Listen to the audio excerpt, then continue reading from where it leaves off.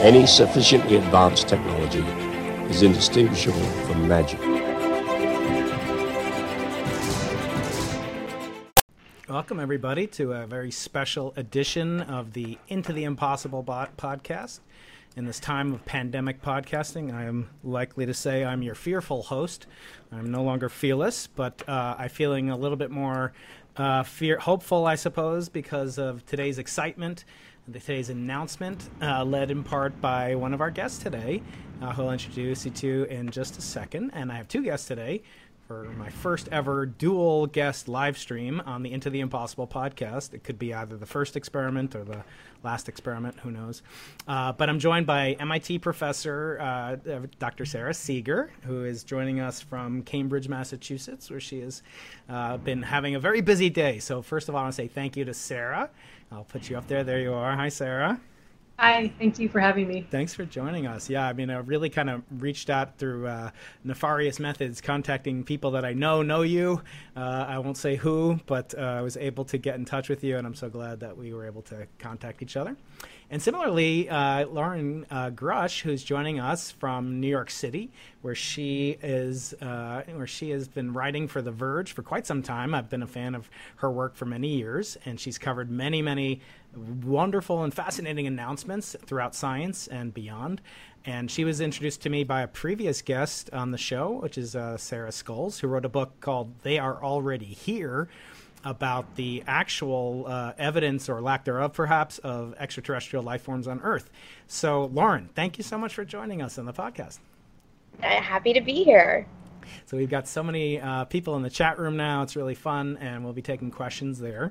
But I will use my host prerogative to ask the very first questions. And first, I always like to know the human side of things before we get into the nitty-gritty, nerd-out details that we will certainly devolve into.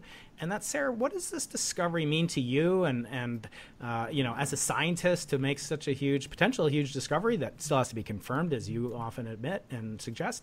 How does it feel, though? I mean, tell us in reality, what is the sense? Can you convey it to our audience? How does it feel to make a discovery like this? Well, it feels amazing, of course, but it also comes with the sense of responsibility not to overhype the results. And we just finished dinner, and one of my teens, I've got two teenage boys, was telling me he was reading all the news and it's all hype to him because it's something, that he understands and can follow. Yeah, it's certainly, there's an element that could take place. The question is, scientists often are not depicted as having normal human emotions, and I'm sure Loren, not being a scientist, but communicating with a lot of scientists, the old joke, I always use this joke, how do you know a scientist is outgoing when he looks at your shoes when he talks to you? But in this case, I think it connects so deeply to the curiosity that almost everybody has that I think it's had a lot of resonance. Loren, what's been the reaction as a human, as a journalist, to report on a story like this? What does it feel like? Well, when I first got the release and saw what was coming our way, I knew that it was going to be a big deal, even though I know the caveats that come with an announcement like this. Like, as a reporter, our first reaction is, okay, yes, but, and we try and go find the people that will tell us, okay, what are the caveats? But I knew that this was going to be a very big deal. We were very prepared for this Monday, and so far it's brought a lot of, delight and joy. And I think a lot of people who don't follow science or don't follow space really hadn't thought about the possibility that Venus, of all places, this kind of hellscape of a planet, could potentially be a place that microbes would thrive. So I think seeing that joy from people who hadn't really considered this has been really fun. But of course, it is our duty as journalists to be the yes, but people, and I think a lot of journalists have conveyed it very well with this discovery today. And Sara, can you walk us through the nuts and bolts of the discovery in that? What does it actually say? It's not the discovery of actual life as we understand it, but can you explain a little bit about what was found and what makes this so special and unique? Sure. Well, what was found is the presence of phosphine gas at very small concentrations, 20 parts per billion, in the Venus atmosphere. And specifically in the atmosphere at the layers where the atmosphere is not too hot, not too cold, but just right for life. Now, phosphine is a gas. It's one phosphorus atom and 3 hydrogen atoms. And it really shouldn't be present in Venus's atmosphere. We find it in Jupiter and Saturn, but there's so much hydrogen.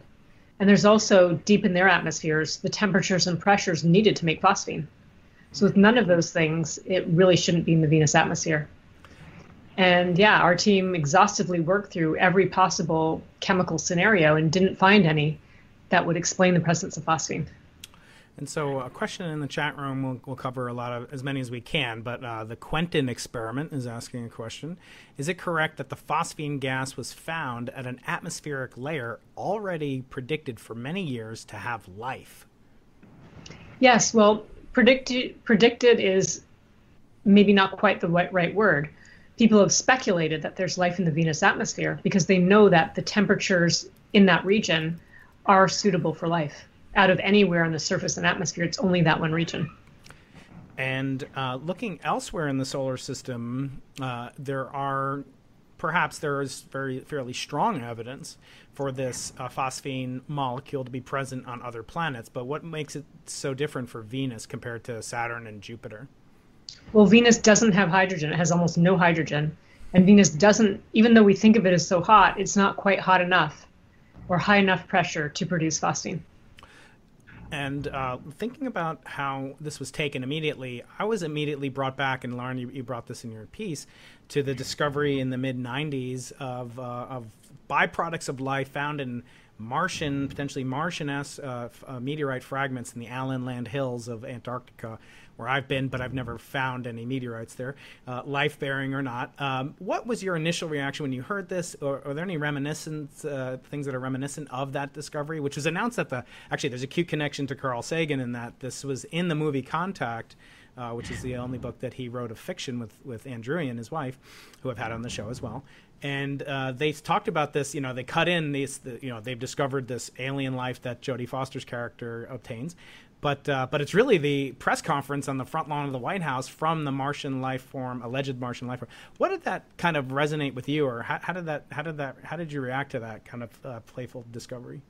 So me and my reporter friends, we all have a joke. It's actually from Miriam Kramer, who's at Axios now, but it's always, our mantra is, it's never aliens. And we try to kind of abide by that whenever we get big discoveries. Because there's always new discoveries like this that are coming out that said, well, it could be another Earth, or it could be this, or it could be that. So it reminds us a lot of those. And it wasn't just the Martian meteorite that a lot of people were bringing up today. For instance, there was also a discovery of methane on Mars that kind of piqued a lot of people's interest for a while. That still has been kind of befuddling scientists about where exactly that's coming from. So, whenever we see like a new biosignature like this, it's always like, okay, it's never aliens. But with this one, it was like, okay, well, definitely a stronger evidence than we've ever seen on Venus. So we all took it very seriously. But yes, there's so many times we've been burned before with discoveries that we want to make sure that we're very measured in how we describe it. And that's why it's very important to us to talk to outside sources when we do get this discovery. But I also have to admit, I saw Sarah's name on the list of authors, and Sarah's always been such a good outside source for me for other studies. So I knew to take this very seriously when I saw it, and I'm glad that I did. So one question that came up a lot in the recent discussion and this afternoon was, when are we going to send a probe there? And actually, I think that's how you pronounce this name. Actually is asking, when are we sending a probe to Venus? So Sara, you've commanded many space mission of incredible importance in the TESS mission. Can you talk about actually how big a deal is this to actually go to another planet or just launch something in general? And then what would be the steps? What would be the earliest that someone could possibly hope to get direct evidence for this molecule's existence? Well, we've read in the news from a few weeks or a month ago that Peter Beck of Rocket Labs wants to go to Venus, and always has apparently since he was a child. Send his rocket there. And he has a contract to go to the moon, actually. So he's able to beef up his rocket and make it more capable. So probably if Peter Beck really gets his way, that's our first chance. And he wants to launch in 2023, which I think is June 2023. Mm-hmm.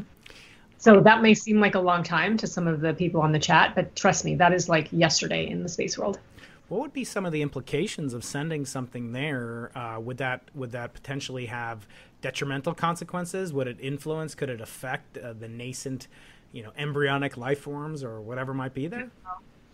We do have this thing called planetary protection. At least NASA has, levels of cleanliness that a spacecraft has to be.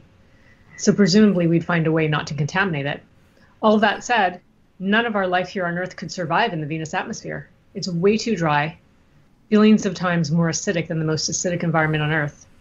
So I don't want to contaminate Venus's atmosphere, but if somehow we accidentally did, I wouldn't worry too much.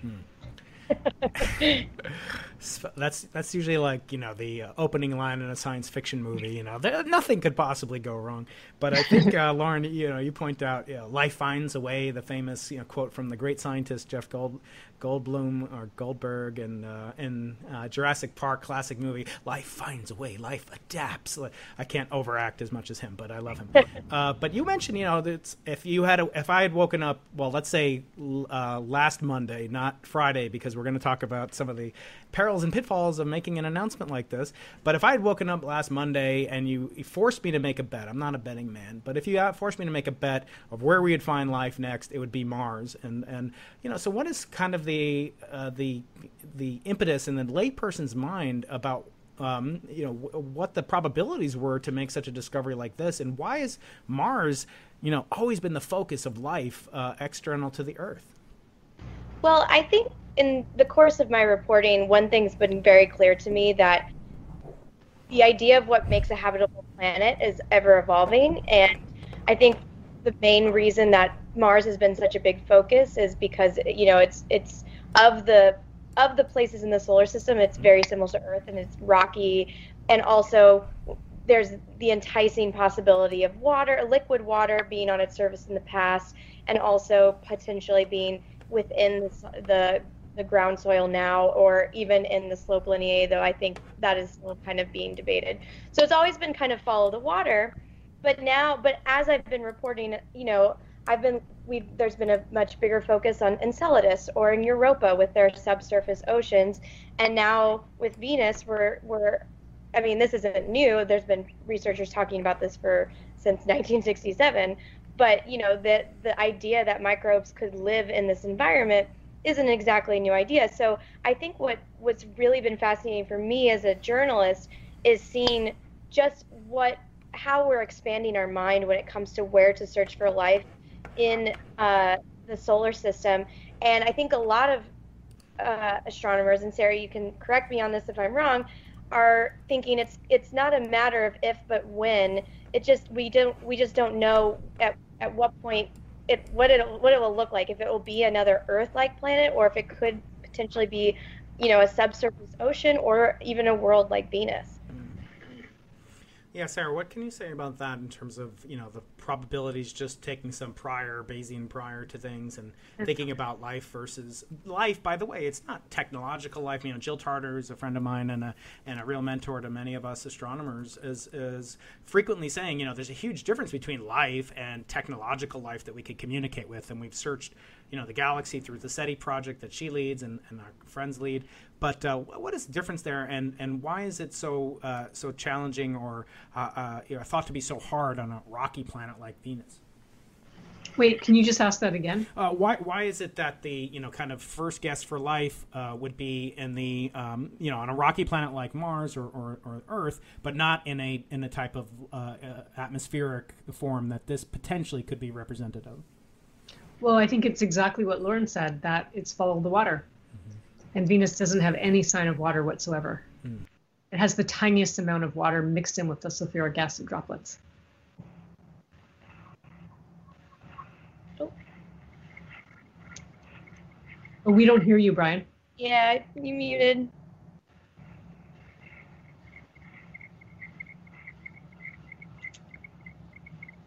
Our new virtual world.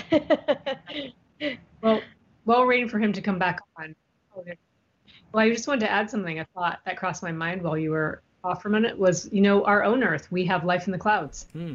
and bacteria is upswept from our Earth's surface, and it gets up to the cloud layer where it freely floats or it's inside liquid water droplets.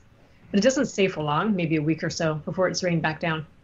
Yeah, so the question I had before I got self-muted, hope you can hear me now, but is whether or not this throws the kind of notion of the habitable zone. That seems to be the buzzword a lot of times for looking for exoplanets, Sarah. So does this upend our notion of what it really means to be habitable? Well, we know about our Earth's aerial biosphere, but yes, it certainly seems to expand our notion of what is habitable. And so thinking back on this, let's look at maybe a little bit of the broader picture. Actually, before we get to that, Loren, when you're writing a piece like this for a lay audience, you have to communicate the uncertainties that the scientists are communicating. And actually, Clara Sousa Silva, I hope I'm saying that right, Sarah's colleague at MIT, is a scientist there. She was saying, basically, I hope, bring it on. I mean, in a true way, bring it on, because we want to be kind of, we want to look for the most pernicious effects that could otherwise cause the signals that we claim to be seeing. And so maybe first, Loren, how do you treat the, if I have to explain systematic error analysis to my 10-year-old, it's very hard to do. How do you explain it to a general audience? So the first thing that I do when I'm talking to researchers, and I'll have to say up front, Clara was a dream to interview because she absolutely knew how to explain her work in a very great way to somebody that doesn't necessarily speak science. And also, it's very clear that she has a passion for phosphine, because she likes to say, she dedicated her 20s to phosphine, which I thought was very charming. But whenever I'm talking to a scientist, and I know that it's easy, especially for me, having covered space and engineers for a very long time, it's easy to kind of get into that jargon of what you're talking about, or also some very scientific terms. But sometimes I'll just have to step back and say, okay, explain to me as if I'm a child, or if I'm in grade school, or just very basic, or if you were just explaining it to somebody on the street, because oftentimes that you get some of the best descriptions that I can then use to describe to a lay audience. And this time it was very easy to be able to explain it. Detection's also pretty straightforward. It's a gas. They were explaining where we find it on Earth, and also why it's so abnormal to find it in a place like Venus. But then at the same time, I had to turn to other scientists who weren't part of the detection and talk to them about their, misgivings, if any, about it. But what was really refreshing about this team, too, was that when I spoke to them, Clara told me, she was like, we want people to come tell us if we're wrong. And that is exactly what a scientist should be doing, right? When it comes to these kinds of discoveries, the goal is never to scream aliens at the top. It's always to say, okay, tell me let's exhaust all of the other options that we can try and come up with, which is what they did in this paper. And so it was really great to kind of hear from the scientists, the lead scientists on this paper themselves. We want to open this up to the community so that they can give us their other solutions, because we couldn't come up with it. So I think that's really refreshing, and what made covering this so fun for me. And Sarah, if you had to put, some of the commenters are saying things like, if you had to guess the most likely alternative hypothesis to life being the culprit here, what would you put your money on? I know it's a hard thing to suggest, right? Some equally crazy unknown chemistry somewhere in Venus, surface or atmosphere. One thing I've wondered about is, are there any concomitant signatures, biosignatures, that come with the production of phosphine? We know that living organisms produce methane, some more than others, but they produce methane, but they also produce carbon dioxide, and there are other forms of perhaps tracers of life. What would there be in terms of other concomitant signatures of the life that could make such a molecule as phosphine? Well, that we don't know yet. Unfortunately, we don't know exactly which species on Earth produces phosphine. All evidence points to E. coli, and E. coli can produce a wealth of different gases. So we can't really answer that question yet. So a question from Raj Luthra is asking you, Sarah, which would be best to send, a rover, a lander, or an atmospheric balloon to further follow up with this, assuming you could alleviate concerns about contamination? We definitely would choose balloon. The surface is so hot for life. The landers and rovers would last a very short time, maybe 20 minutes, an hour at most. And the atmosphere is where it's cool and the right temperature for life. So we definitely want a balloon that could last in the atmosphere for days to weeks to even months. And then another question that I keep getting is, if you were to follow up in terms of, contamination, first of all, people are asking, can contamination, currently contamination, I believe there was one spacecraft that landed, the Venera spacecraft landed that the Soviets flew a long time ago, lasted about 15 minutes or so on the surface. But could there be other probes that we've sent there? I know we've done some landings there, but could that be a possible contamination, or is that completely ruled out? Like, in my opinion, it's completely ruled out. The atmosphere is so dry, it would suck out all water. The hydrosulfuric acid, it's so destructive to any life as we know it. I don't encourage you to do this at home, but if you were to, for example, put an ant in concentrated sulfuric acid, it would literally have a seizure, die instantly, and within, 30 seconds or so, turn into a puddle of kind of black liquid. Okay. So don't try that at home. I'm glad you said that. My 9 and 10-year-old will. Right. Well, he'd probably have trouble getting his hands on some concentrated sulfuric acid. But not knowing him, actually, he's got. Hard to imagine any of our life. Don't challenge anyone. I know. That's right. I usually don't have to put that, but I'll say Sara is a doctor. Okay, she is a doctor. I listen to her orders. Everybody out there, all teenagers out there. So what can you say about an organism that could make this? It's said that it has to be made under intense pressure, and even the temperature and pressures on Venus aren't enough. For those of us that are completely ignorant of biology, how does an organism make such an interesting thing at very low pressures and very low temperatures comparatively? Well, life has enzymes, catalysts, if you will, to make reactions happen that don't otherwise occur without life. Mm-hmm. So it's something we know that life does typically. Mm-hmm. And I want to turn a little bit more back to the kind of personal and for the two of you, what you share. One of you is a scientist, one of you is a journalist. But on this project, it was kind of like this state secret to keep it secret. And a lot of things, many ships, or I don't know, there's something betwixt tongue and lip. I don't know. There's some saying I'm sure we could figure out. But how do you react to this? How do you decide? First of all, Sara, how do you decide? You've been part of so many huge discoveries. You've got a fan club in my chat room as we speak. How do you keep these things embargoed? How do you and why do you keep them embargoed? That's my first question. Well, we mainly keep it embargoed, and Loren may have a different opinion, but we want to control the story. We want to make sure that Loren and the other journalists get a balanced viewpoint. We're not claiming we found life. And when people start taking the story and spilling it before we're ready, they actually can mess the story up for us. So embargoes are good in that way.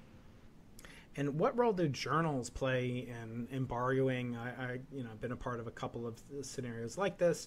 But what role do the journals have? Is there another reason that they want to keep it secret?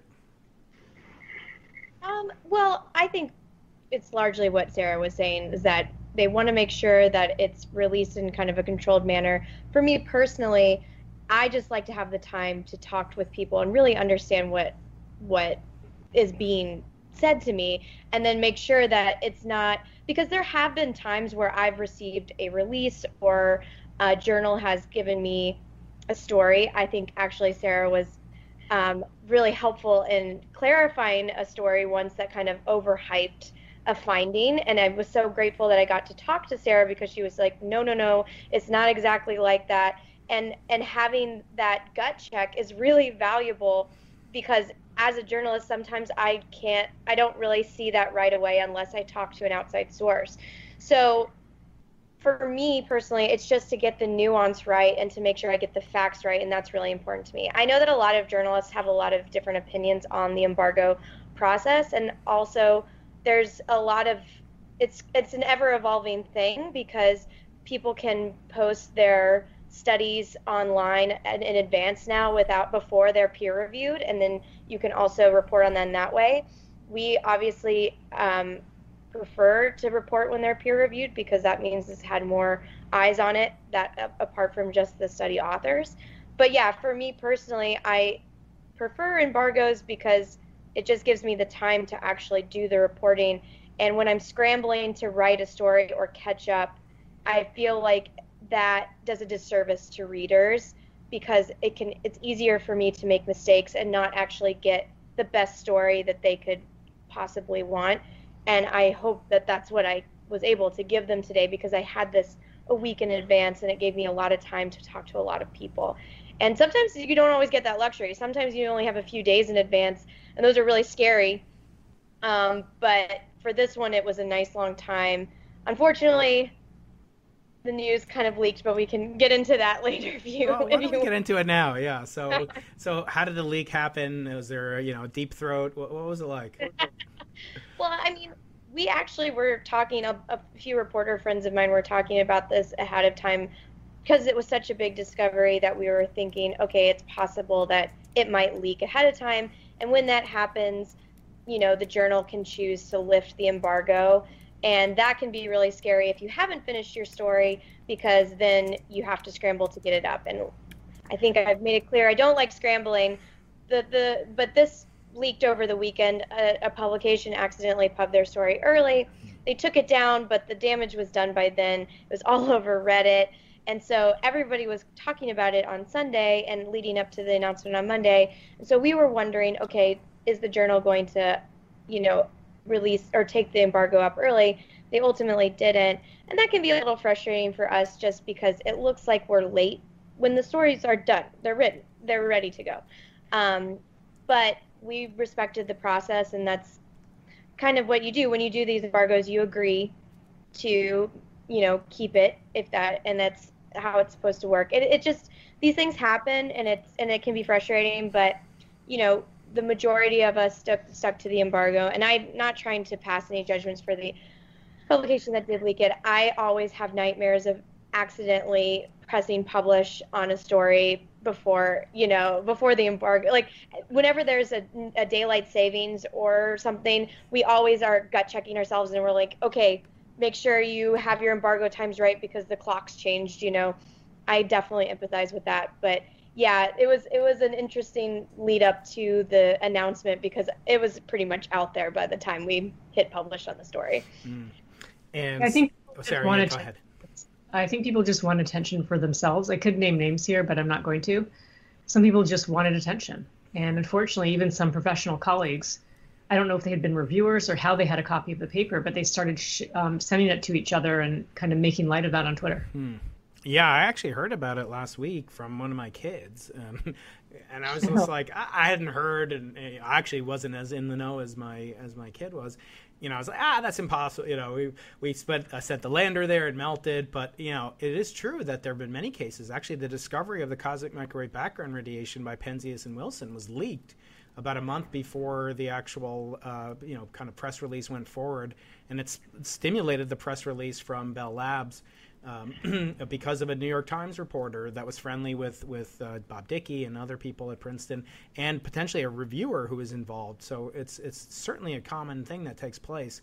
Sarah, you were saying before we actually went live that it seemed as if it was just kind of magical, or perhaps, and that's not the right word, but there was something amazing about the time dilation, the distortion of time that took place, because you guys have been talking about this for 2 or 3 years, presumably on a daily basis, and it's occupied all your daily thoughts. But then the media and the public got it, and in 12 hours they're just going crazy. What has that experience been like for you as a scientist? Well, it's been pretty amazing. In fact, I've been kind of eavesdropping on this email list I'm on, where people are violently disparaging the discovery. And you can kind of see some of them kind of coming around, because as another person will say, actually, that is possible, or actually, you're wrong about this statement. Whereas we had many years, because when I first got involved with phosphine, I connected to our team lead, Professor Jane Greaves' team, I was incredibly skeptical. Honestly, I just thought it was nothing. I thought it was going to go away so many times. But we had so many years to work through it, try something again. And yeah, they have 1 day to do this. They've had, or as of yesterday, without even any real information, hours. So in some ways, maybe I'm not surprised people are taking it so badly. And you also were saying, that Jane Greaves had gotten really a lot of, had a lot of courage to go out so far on a limb. I think she changed her Twitter handle to Dr. Phosphane or something like that.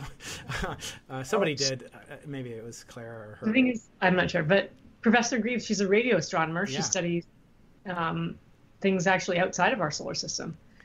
And for some reason, she decided to turn the instruments on Venus and to search. She wanted to purposely search for signs of life on Venus. And she diligently researched in scientific publications. And I'm shocked at this because we also did that on my team, led by, in this case, Dr. William Baines and Dr. Anish Pitkowski. And we have a whole series of obscure papers. Well, Jane found some of these same obscure papers. And she took this information and proposed to a radio telescope, the JCMT, James Clerk Maxwell Telescope, to make this kind of crazy attempt. What was the role of ALMA? Is that the radio element of it? Yes. Well, first Jane used the JCMT and she found a signal of phosphine. Surprise as anyone. But it wasn't really terribly strong. But it was enough to propose for time on ALMA, a more powerful telescope. And that's about the time when my team connected with her. And this is a question for Loren from Randolph Klein. He says, only the phosphine J = 1 to 0 transition was detected. And are there other transition detected? These are quantum mechanical transitions. I think actually this is for Sarah. Are there other transitions of phosphine that could be detectable in the visible or in the ALMA bands? So in the ALMA bands, sadly, that's the only one. Now, normally, when you make a detection, you want to see more than one line. It's like not even getting a complete fingerprint. So we regret that we can only detect that one line in the ALMA bands. Now, phosphine absorbs in other places. It absorbs in the infrared, the near infrared, and even the mid-infrared. And we have some data from the IRTF, the infrared NASA, it's the infrared telescope facility in Hawaii.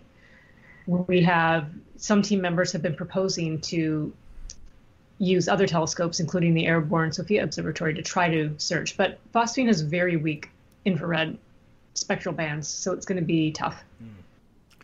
So I want to talk, naturally these things bring up implications beyond the scientific and maybe even to ultimate issues type questions. So I want to ask each one of you, start maybe with Loren, what do you feel are some of the longer lasting implications, both of the findings announced today, but also of the long-term prospects for looking for life outside of, or signs of life outside of the Earth? I think for me, it goes back to what I was saying earlier. It just opens up our understanding of what makes a habitable world. And I think that's really key because there have been a lot of times that, especially with exoplanets and the more exoplanets that we discover, the habitable zone is always kind of hyped up as this place where, life can thrive on other planets. And we're learning that that's very nuanced, right? Especially when you're an exoplanet, around a small dwarf star, or you're very close to the star, and the habitable zone there is a very different place than the habitable zone where Earth is right now. So yeah, for me, I think this discovery just says that scientists are getting really creative in terms of where we can look for life in other planets. And then also the implications are, okay, so what are we going to do about it?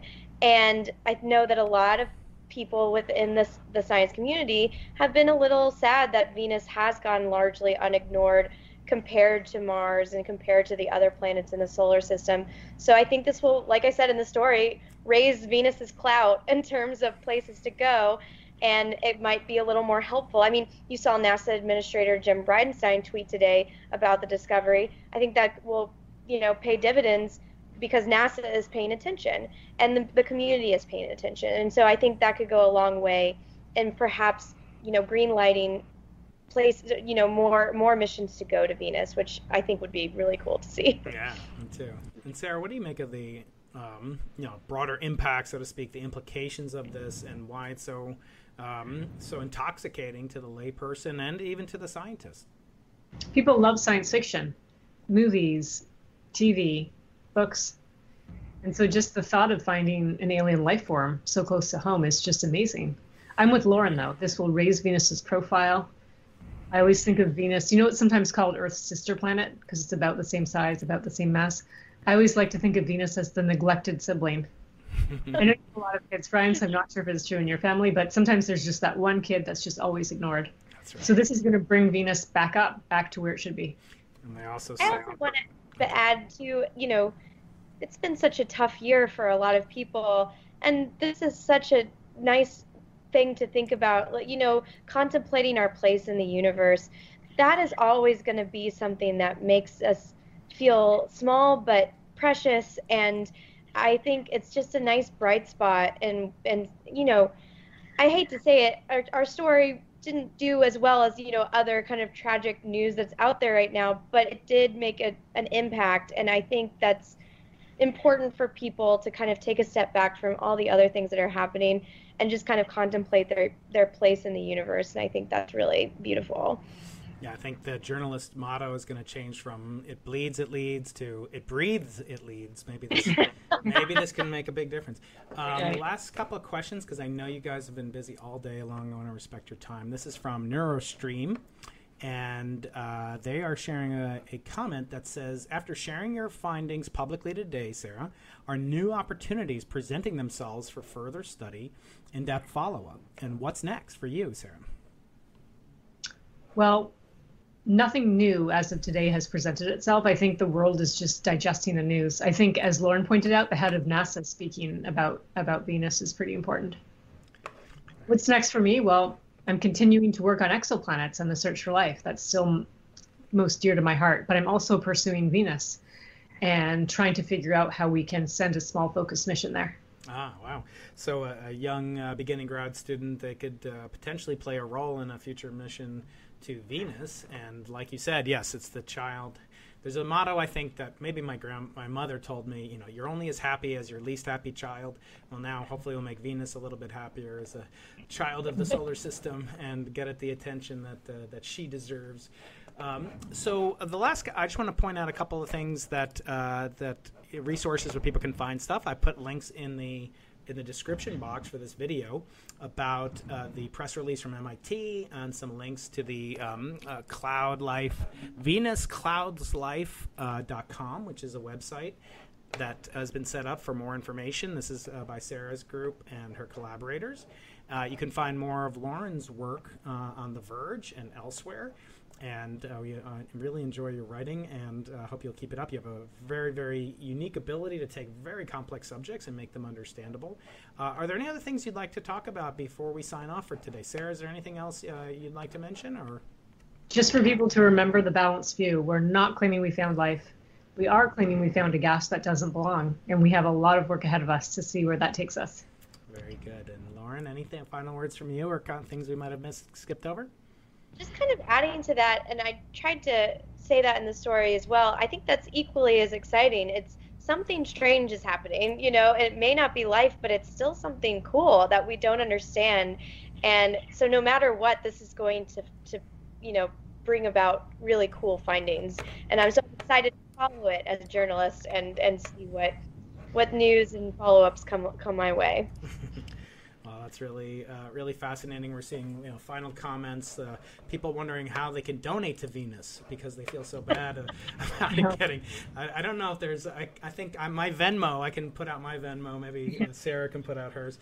I want to thank both of you guys so much for doing so much to educate the public, but also educate the scientists, because this has been a really fascinating, well-attended live stream. And I do want to wish you both the best of luck, and I hope we can be in touch. Sara, I'd love to have you on to discuss your wonderful new book.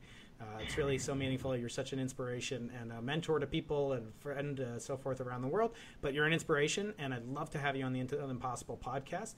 And Loren, likewise, you're always welcome back. And keep up the wonderful work. Any sufficiently advanced technology is indistinguishable from magic.